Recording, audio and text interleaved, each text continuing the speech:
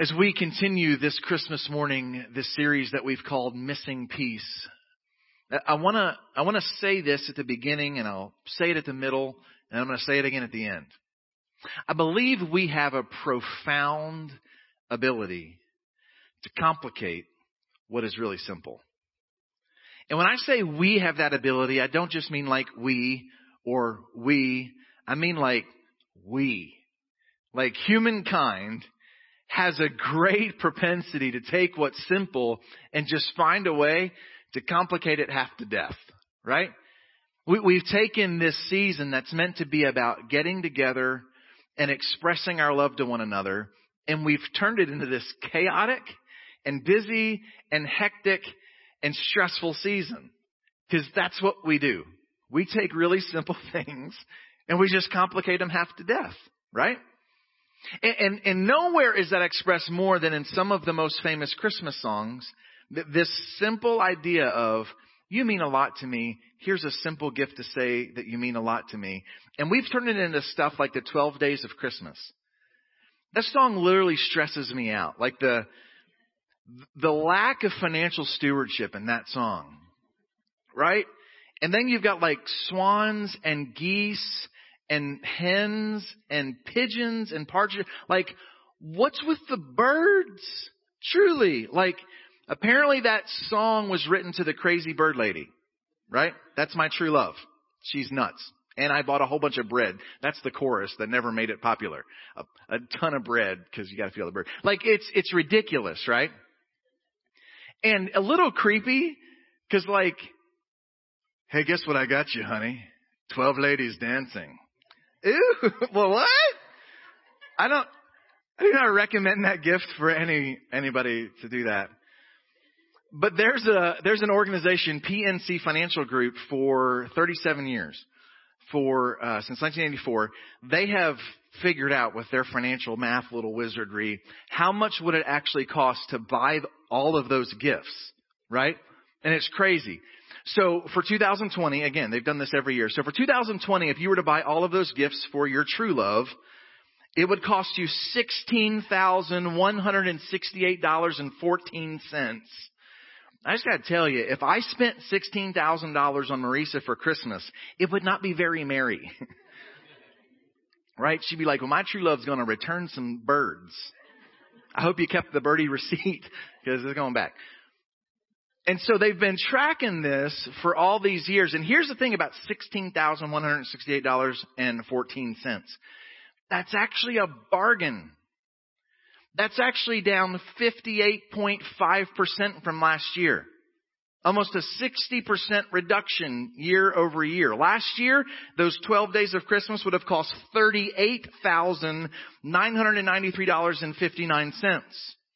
But this year, because you can't go to events where you see Lords a Leaping or ladies dancing, I mean, I'm sure there's places, because Broadway's closed and whatnot, and because it's hard to find stuff and whatever, they literally showed this huge decrease, almost a 60%, get a grip, a 60% decrease in, I've completely lost my grip. I just thought about the fact that my mother's watching. Anyways, Merry Christmas. Yeah, this huge so for this year only, 60% off the 12 days of Christmas. Just call the number at the bottom of the screen. No, I'm just kidding. Like, this great bargain. So finally, 2020 brought us something good. That's great. It's only $16,000 for the 12 days. And the ridiculousness of all of that is a great holiday picture of our tendency to take what is simple and just complicate it. And because of those complications, because of the noise, many of us have found ourselves missing peace. In the season that celebrates the advent of peace, we don't really experience a whole lot. And I think it's found in some beautiful simplicity. So I invite you please to grab your Bible this morning. If you're a visitor today or if you're logging with us online here and you're like, hey, what are we about to do? We have a creed that we say together, like a declaration of faith and a prayer before we dive into this book. And if that's where you're at on your spiritual journey, then we invite you to join with us. Even if you're watching online, we encourage you to say this out loud. This is a good expression of verbal faith. So if you're in the room, hold up your Bible and let's say this together this morning. The Bible is the Word of God.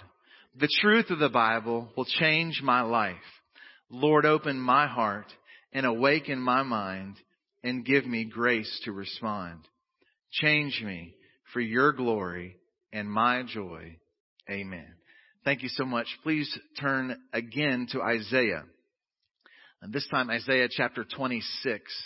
We were in the book of Isaiah a couple weeks ago, and if you've not been tracking with this series, Missing Peace, we started off in the traditional Christmas passage, Luke chapter 2, where there were shepherds out in their fields keeping watch over their flocks by night. An angel appears. They were really afraid. He said, "Don't be afraid."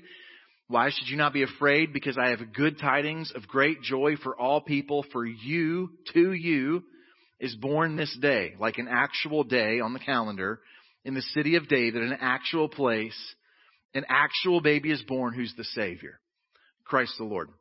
And then the multitude of the heavenly hosts appear, and the song they're singing or the poem that they're saying really loudly is glory to God in the highest, and on earth, peace.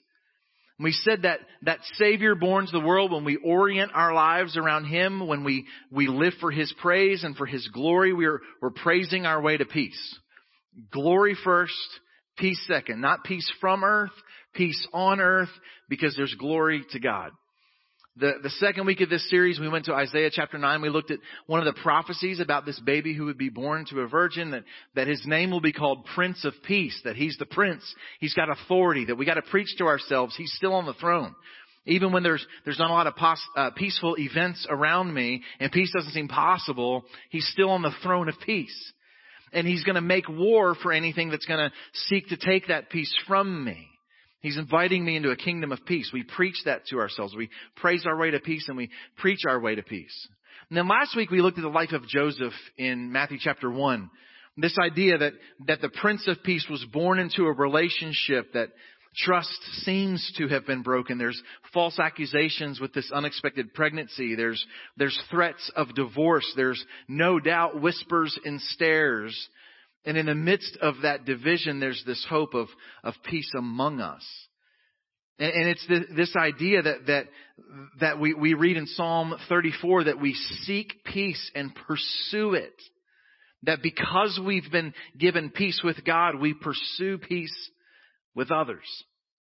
And the 790 verses in the Bible that talk about peace capture that peace with God, spiritual peace, peace within, emotional peace, and then peace with others, relational peace. And then there's another kind of peace that's all of those wrapped up in a Christmas bow. It's called shalom. It's the idea of together, whole, flourishing, the peace of God. Peace with God, peace within self, peace with others. And that's shalom. That picture is what we see here in Isaiah 26 verse 3. It says this, you keep him in perfect peace, whose mind is stayed on you because he trusts in you. Wherever our focus is where our faith is going to end up being. And when our mind is stayed on Him and trusts in Him, He will keep us. Beautiful word there, keep. In perfect shalom. In perfect peace. Now this word stayed is an awesome word. It's an awesome word, and it's a word that we've been using a lot in our home lately. And so I'm going to talk about the puppy again. Those of you who've been with us, you've been hearing a lot of stories about the puppy. My boys are really glad that we got this puppy because I'm using her as an illustration more than them. But this idea of stayed on him, this idea of our mind stayed on him. We're trying to teach the dog to stay, right? But she's a puppy, and so she's excited about nothing all the time. She's either asleep or insane. There's no in between. And so when we're trying to get her to stay, we have her sit and then we say stay. But because she's insane, she's sitting on her tail, which can't wag. So she's literally just shaking about nothing. There's nothing. There's no treat. There's not like prime rib sitting on the counter. There's nothing happening. And if you truly want to feel like a fool, see yourself tell a puppy to stay. The faces that we make, stay. Like she can tell, oh, the eyebrows are out. I should stay. True, like, stay. Like if I say it longer, like I'm now talking like Scooby-Doo. Stay. Roo-roo. Like, why do we do this? The poor dog, she's just like, he's crazier than me and I can't even sit still. And the beauty of this verse is I think everything is screaming for our attention right now and we're looking a whole lot of different directions. Like, are we recounting the votes again? Like, oh, we're having to do elections over again in certain spots. Oh dear. Oh wait, did somebody else get sick again? And oh wait, when are the vaccines coming? And when am I going to get them? I don't work in the medical field. Great. I've never wanted to be a nurse before. Now I do. Like crazy. We're so worked up, and truly, like, I think this text wants to speak over the people of God today. Stay. Like, just be still for a minute. I talked about this verse to our faculty and staff at TCS when we came back in August, and the chaos of what this year has been, and then the chaos of trying to navigate remote learning and hybrid versions of that, and what's this going to be. And I talked to them about this and said, our minds have been a million places, and a new million places are about to whisper for their attention again. And yet the beauty of this text is if we want to experience shalom, if we want to experience peace, he's saying, stay, just be still. Like right now, you hear the voice of, just kidding. And he's telling us just to stay. So this word stay is one of those picture words, which literally means to lean against. Like to prop yourself up against. To fully rely on. Like, your Jesus is such a crutch to you. That's where perfect peace is found. And when I try to stand on my own, I tend to fall on my face. So, crutch please. That when our mind rests fully, leans completely on him, that's where we find peace. But not just peace. Put that verse back up there for us, Ethan.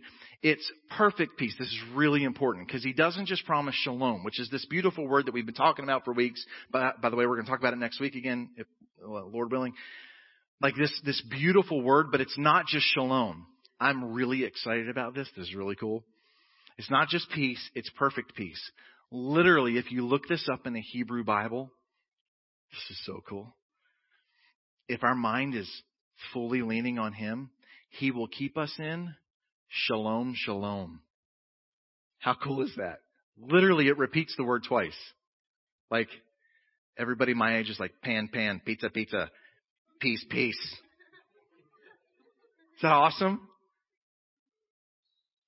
That it's not just human flourishing, it's flourishing. Like it's not just thriving, it's thriving. That when we, in the midst of the noise and the distraction and the chaos, stay centered on the Prince of Peace, there's a promise of double peace, double rainbow, like double peace. How great is that? You will keep him in shalom, shalom, whose mind is stayed on you. And the thing is, we just don't have a million reasons in 2020 to be distracted. The fact is, I was listening to a sermon about this text by Louis Giglio. I think the world of Louis Giglio, the whole name for this series actually came from one of his Advent series, Missing Peace. I was like, oh, that's an awesome idea. And I don't think I ever gave him credit for it. So this is me giving him credit for it. But he talked about this idea of our mind being stayed on him. And he said the reason a lot of us don't feel a lot of peace or experience a lot of peace is because we have instant access to anti-shalom in our pocket. This thing screaming at us, getting the phantom buzzes when nobody even texted us. Surely I'm that important. Oh, wait, nothing happened. Right? Come on, you know what I'm talking about, the fake notification. That our mind is distracted even when it's not distracting us. And it's not just the noise. It's not just the what's the latest news and I got to keep up and I got to know and I can't be out of the loop. The worst part of this anti-shalom in our pockets is the cancer of comparison. Like for some of us, peace is being robbed for us because we're living this virtual life where we think everybody else is more at peace than us. And I got to speak this over somebody. Like I'm just telling you, I believe this is from the Holy Spirit for somebody today. The Holy Spirit of God wants to let somebody in this place off the hook today for having a perfect Christmas this week. Like this idea of, I got to make sure my Christmas cookies look good on Instagram. That's not from Jesus. They probably downloaded stock photography anyway. She can't cook. Like, stop. You're like, oh, look at all the presents under their tree. They must have had a better year than us. Oh, look at how she looks in those Christmas pajamas. It's a filter. You saw her yesterday. She doesn't look like that. Let yourself off the hook. For some of us, we've created this false version of what the holidays need to be so that somebody else on their device can have peace robbed from them by our goodness. We're perpetuating sin in comparison. And all it's doing is robbing everybody of peace of mind. All it is another noise going, hey, look over here. And we're just like the little puppy being like,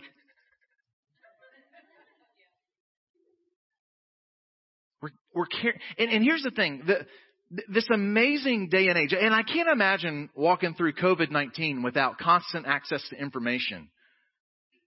But can you imagine walking through COVID-19 without constant access to information? How much different would this year have been? This constant noise. And the amazing thing is we know what's happening at all times everywhere. Anything that some dude finds newsworthy interrupts our pockets, right? And we're constantly being drawn to this thing. And the world is shrinking. But globally we see that anxiety is growing. Because there's no off button to this anti-shalom. And that idea of anxiety, so maybe you know this, maybe I've talked about this, I know I've talked about this before, maybe you remember this. The word anxiety literally means to pull apart. Anxiety means to pull apart. Here's why that's important. Shalom literally means to put together. It's wholeness. Like literally, we keep looking at the stuff that's pulling us apart and we're like, man, I just feel like I'm falling apart. No, you're being pulled apart because our minds are everywhere except for stay on Him. And when our minds are stayed on Him, He puts us together. In shalom, shalom. In perfect peace. This is the beauty of focusing our minds on Him. We have a profound ability to take the simplest things, to make them complicated. But we serve a God who has a profound ability to take what's most complicated and make it simple. He takes the most complicated thing that's ever existed, namely the salvation of all of humankind. His solution? A baby. How great is that? And then He takes our pressure, our anxiety, our worries, and our fears, and He goes, here's the solution. Look at me. May your minds be stayed on me. And I'll keep you in shalom, shalom. That talk that Louis Giglio gave, he talked about the nativity scene. in a way that I thought was awesome. And I want us this morning to let the nativity scene bring this home in a way that I hope we can take with us this week, that actually will affect our experience of peace this week. So I want to show you a picture of a nativity scene that means a lot to me. This is the nativity scene from my home growing up. My mom bought this nativity scene her very first Christmas after she left home and married my dad. So it's like 1,000,000 years old. Okay, not really, but it's old. And I remember this nativity scene from my childhood. From my youngest years, I remember this nativity scene. And, my brother Mark is no longer with us. It's just me and Greg, and he's the least sentimental human being ever, which means when mom passes, I get the nativity scene. So that's good. I love this nativity scene. We were able to take pictures of it. Shout out to Blake for great pictures of the nativity scene. Cause my mom hasn't settled here in Fort Worth yet, but we have all of her stuff in storage. So I was like, oh, the nativity scene is here. And so it's in our home now. But we took this picture cause I want us to let this be a living, breathing example of how we have taken what is meant to be simple and we've just complicated it. Because maybe what you didn't notice in this picture is there's some stuff that doesn't belong. Specifically, if we can zoom in to the bottom corner here, there's a snowman from the North Pole at the birth of the Messiah. So let's talk about that for a minute, right? The obsession with snowmen. Was it snowing on that great Christmas morning? Probably not, no. Now, it does snow every now and then in Bethlehem. It snows about as frequently in Bethlehem as it does here. Bethlehem and Texas have very similar weather. So it's not that a white Christmas never happens. It's just not frequent, right? But probably Christmas wasn't on December 25th. If you didn't know that, and I totally just ruined your Christmas, I'm so sorry to be the one to tell you that. We don't really know when Jesus was born. Most people think it was probably springtime, like around when we actually celebrate Easter is the best guess of when Christmas was. Some think it was full-blown summer, like the heat of summer. And then other people are like, no, it's more like January. But the answer is we don't have a clue. So it's probably unlikely that there were snowmen sitting outside the stable being like, bye, buddy. I just don't think that's what happened.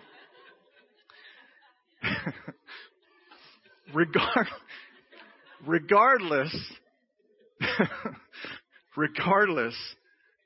the North Pole had nothing to do with any of this, right? So if we're going to find some peace this Christmas, let's simplify that by removing the snowman from his place. Now, behind the snowman, you may or may not notice here, we have a Christmas tree. Yeah. So here's the thing about the Christmas tree. Maybe growing up, your mom was like, Christmas trees are the devil. Don't you know that's from witchcraft? Any of y'all ever heard that before? That's like a legit common, like, don't you know that's the... No, not really. But nonetheless, there's not pine trees in Bethlehem, right? And we don't know anything in the Bible about anybody really like sticking lights on a tree, because back then that would have been a flame. And that's really kind of frowned against by the fire marshal. So the Christmas tree does not belong in the nativity scene as well. So we're going to remove the Christmas tree. Now, as we're beginning to get our focus a little bit better, there's something you may or may not have noticed on the other side of the stable. He's kind of hard to see because he's in the shadows.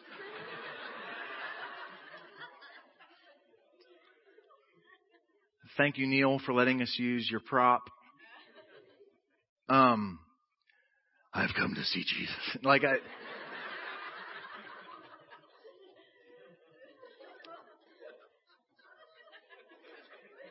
He looked at the gold, frankincense, and myrrh and was like, I can do better. So this is just meant to be a glimpse of how we've so commercialized this season of simplicity. And I think this needs to be said. And I'm not trying to be a bah humbug or a Scrooge or totally kill the Christmas buzz this morning. But I just think it's important as the people of God that we're real for just a second and say, it's kind of ridiculous Like specifically as middle-class American Christians, it's kind of nuts, right? For some of us, buying gifts is so hard because every person in our life is so spoiled, we can't come up with anything else they need. Like, let's just keep it real for a minute. My wife doesn't like buying gifts for me because I'm hard to buy gifts for because I don't need anything. I'm spoiled rotten. It's ridiculous, right? And I'm not saying don't be grateful for that, but can we just be honest for a minute? A huge part of the stress of this season is our own affluence, spoiledness, and demand for more. The fact that billions and billions of dollars are spent to tell us what we want means we have a lot, right? You ever thought about that? Like of the billions spent around the globe to market things, to sell things, most of those marketing dollars are spent here. Because they know that if they don't tell you you need those shoes, you won't know you need those shoes because you don't need those shoes. Because people who need shoes know they need shoes. Right? But they spend all this money to get us to spend that money because it's not really a need, it's a want. So we just have really cluttered this whole simple, beautiful story of a Savior born in a simple place, in a simple town to simple people with this commercial. So, sorry, Batman, you got to go. Isn't it cool that the shadow goes away too?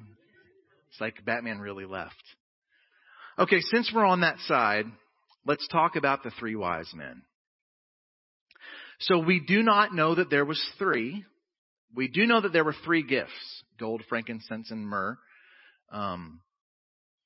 My boys were talking about the Tim Hawkins, talking about the baby shivering in the cold. Let's bring him silver and gold. How about a blanket? Baby shivering. Anyways, so they did bring gold, frankincense, and myrrh, but we have no idea how many there were. There might have only been like two. We know there's more than one because it's plural. But there might have been a whole crew of magi, right? They just only brought, maybe they were cheap. Maybe they went together. They're like, all right, I'm only giving a little bit of gold. I don't know. We have no idea. We do know they weren't here. See, on Christmas night, these guys saw a star from somewhere in the Far East. We guess Persia, maybe Iraq. They were probably astrologers. They saw the star. They're like, we should go investigate that. Tomorrow morning, let's start packing, come up with a plan. They began a journey that took them to Jerusalem, where they got some instructions from the really insecure king. Eventually traveled to Bethlehem, where Mary and Joseph at that point were living in a house. Significant time had passed, probably a year, before they showed up. So they did show up. They did bring gifts. They're part of the story, however many of them there were. They just don't belong here. Okay. Now let's talk about these shepherds. The shepherds did show up. They do actually belong there, but only for a minute. In the Christmas story, they showed up. They're like, this angel came, told us about a baby. And Mary was like, I know. Can you go away? No crying he makes. Right? Like, we don't think they hung out. They went back to their sheep. Matter of fact, the story tells us they returned praising God, glorifying God in their hearts, but they went back to work. So the shepherds, although they were there, did not stay long. And so they're not really the focal point of this story they need to go to. Let's talk about the cattle who are lowing, which appear nowhere in the actual Christmas story. We added them in the carols because we think it's a barn. It's not actually a barn. It's probably a cave. Where animals used to be, because there was a feeding trough. And so surely at some point in time there were animals. Let's add them so that more kids can have parts in the play. We needed non-speaking parts for my kids.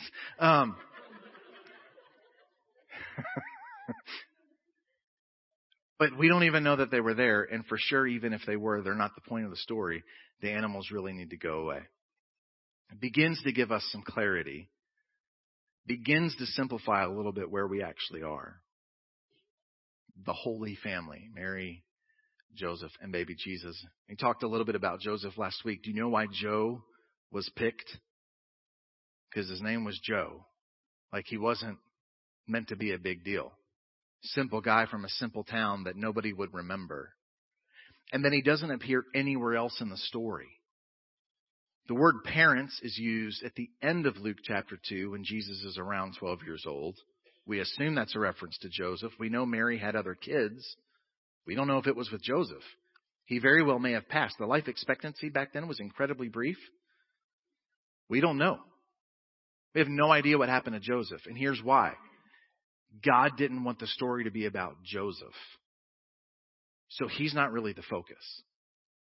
Which leaves us with Mary. What I'm about to say is not actually in the Bible. It's important to say that. But I believe it's biblically true. That God in His infinite wisdom said, let me find a girl no one will make a big deal about. And that's who I'm going to send the Savior of the world through. And we've made a huge deal about her.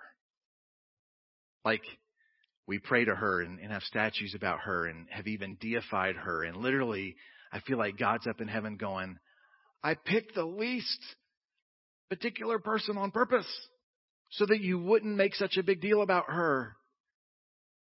Just a nondescript virgin girl from a small town.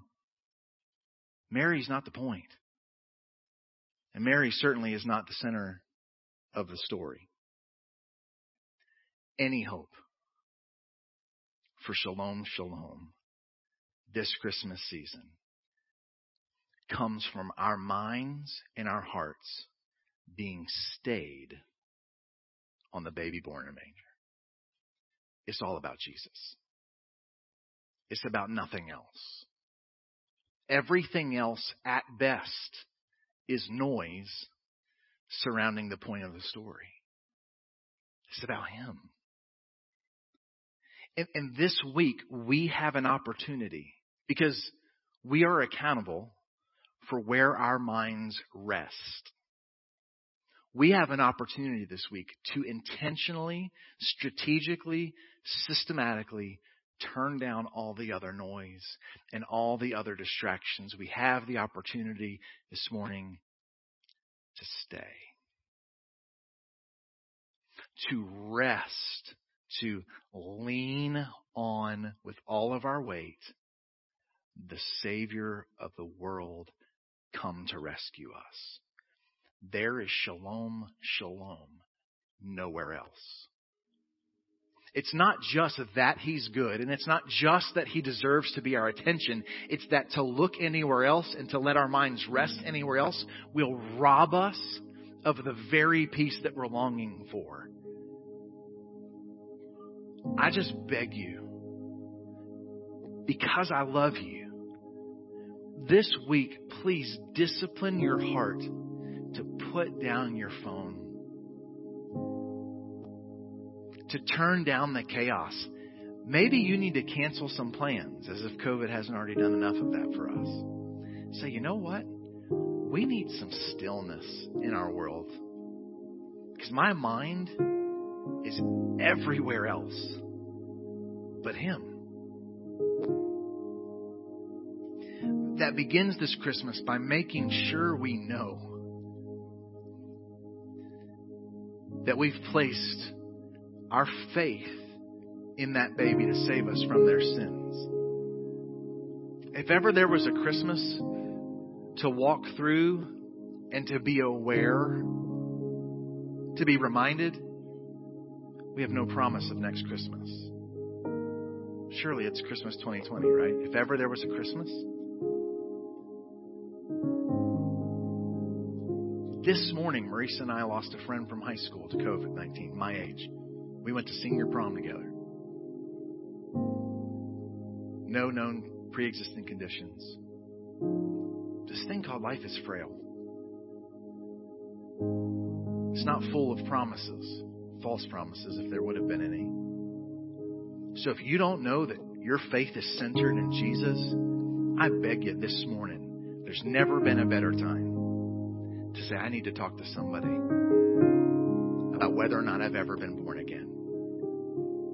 You can do that by clicking the link near this video that says, Can We Talk? Or as we sing one final song about the goodness of God, there will be some men and women in the prayer room in the back. We would love to have that conversation with you. Maybe this morning as we worship, you're like, man, my mind's just everywhere but Jesus. I need a prayer for focus.